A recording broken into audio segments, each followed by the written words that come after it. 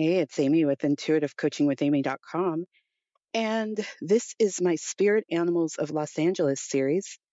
Even if you're not in LA, you can use this wisdom to understand the messages and guidance a spirit animal may be giving to you when it shows up in your world. In case you're new to my program, I'm an intuitive and a coach. I use my psychic abilities to help you achieve and receive the desires of your heart. If you are sensing it's time to hire a coach, then I would love to help you move into your next level. Consider my services, intuitivecoachingwithamy.com. And while you're there, please sign up for my newsletter and I will send you an intuitive message every week. So let's start here. What is a spirit animal? An animal whose energy psychically speaks to you. And I'll repeat that. An animal whose energy psychically speaks to you.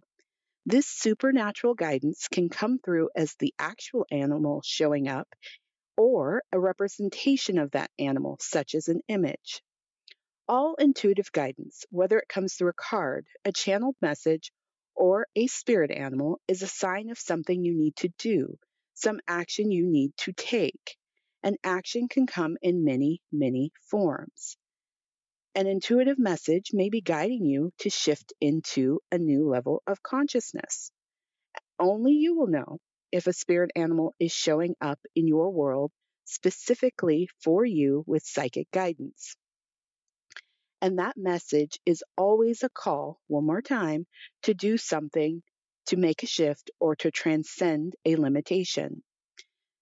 Now, this is some bold wisdom for you, and I will stand by it. I would recommend not opening yourself up to psychic guidance unless you are willing to follow it, because once it's given, you can't bypass it until you take some action as a result of it.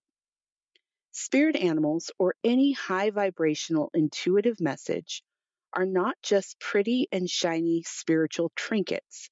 They are powerful opportunities to transcend, to overcome, and to upgrade your human experience.